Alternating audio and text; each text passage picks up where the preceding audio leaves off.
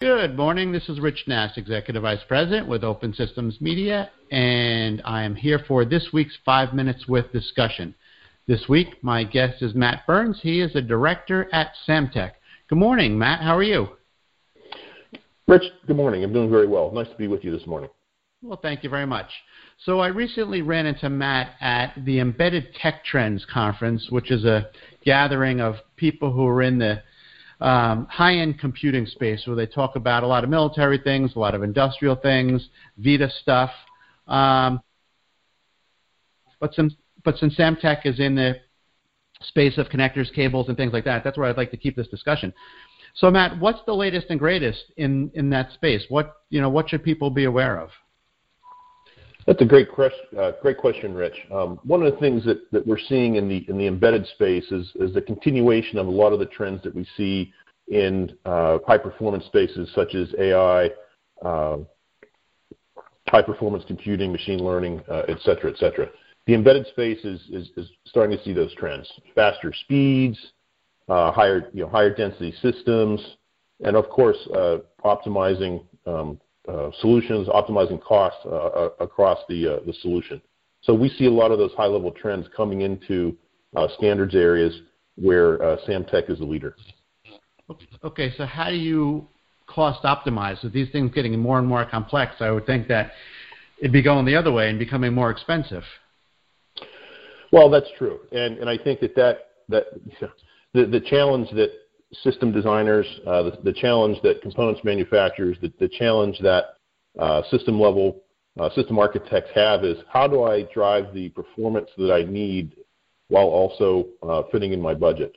So it's not that costs are not going to continue to increase, but how can we find the optimum solution to fit the budgetary concerns that customers have in a general sense? So it sounds like there are trade-offs somebody would need to make. Is that fair, and what are those trade-offs?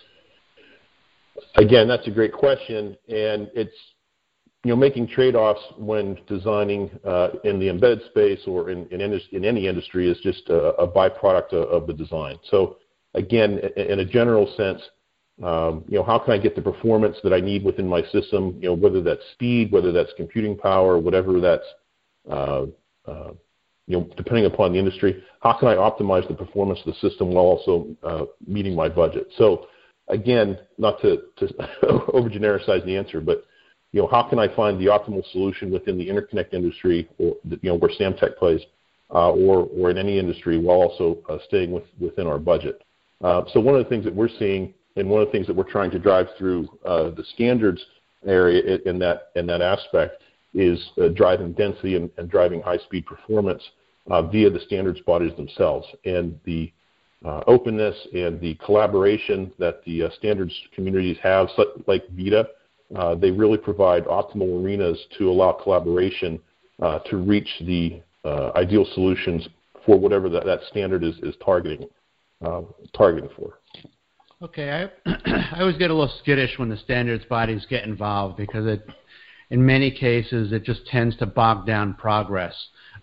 Is that the case here? Would Samtec be better off just saying, "Hey, we're the leader. This is what it's going to be. Follow us"? I don't think so, Rich. I think the standards bodies, in a general sense, provide a lot of value to the market. And one of the things that we talked about at ETT at a high level is open technologies, open markets. Samtec or any other company can go off and create what they think is the best widget to solve any particular one solution. But if the industry doesn't accept that, or it doesn't fit a trend or fit a concern that many customers have, that ideal solution will probably not gain acceptance within the market. So by working together within standards communities such as VITA, SOSA, PCI 104, PICMIG, whatever the case may be, that allows several companies to build a consensus towards a specific solution that answers a specific need within a specific application. That sounds pretty specific. Maybe so, but if you can come to a collaborative solution that answers the concerns of many companies or many members, that's oftentimes more ideal than branching out on your own, solving a solution for only one or two customers. So that's really one of the values that Samtec sees participating in the standards, and the more involvement that we see from our partners, our customers, other industry leaders, typically, you'll see the standard being adopted and driving more collaboration within those specific areas. Okay, and I'm sure that there's some bit of selfishness in there. There has to be, because everybody wants to make sure that their own interests are served. Otherwise, you wouldn't be able to sell your own products. So I'm not saying that's a bad thing. That's just reality. Sure, and you make a good point. But if we can all come to a solution that's, again, agreeable to the industry, that helps drive a lot of benefits across the industry. And VITA, our work with VITA, I think, is a good example of that, because when you look at VITA, there's dozens and dozens of standards. Some of those are talking, some of those are focused on electromechanical interconnect. Some of those are focused on chassis development. Some of those are focused on optical interconnect. So when you look at VITA and the vast array of solutions that they promote, the contributors, there's literally dozens, if not more than a few hundred contributors to VITA.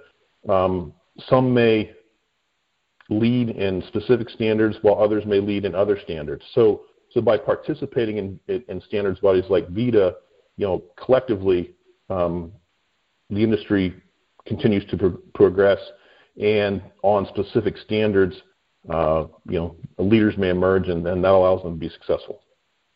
Very good. I'm afraid we've used up our 5 minutes, Matt, so we're going to have to cut it off here, but I'm sure people can go to samtec.com to get lots more of this information. That's Matt true, Rich. That was Matt Burns. He's the director at Samtec, and I'm Rich Nass with Open Systems Media. Have a great day, Matt. Rich, thanks for the time today. We really appreciate it.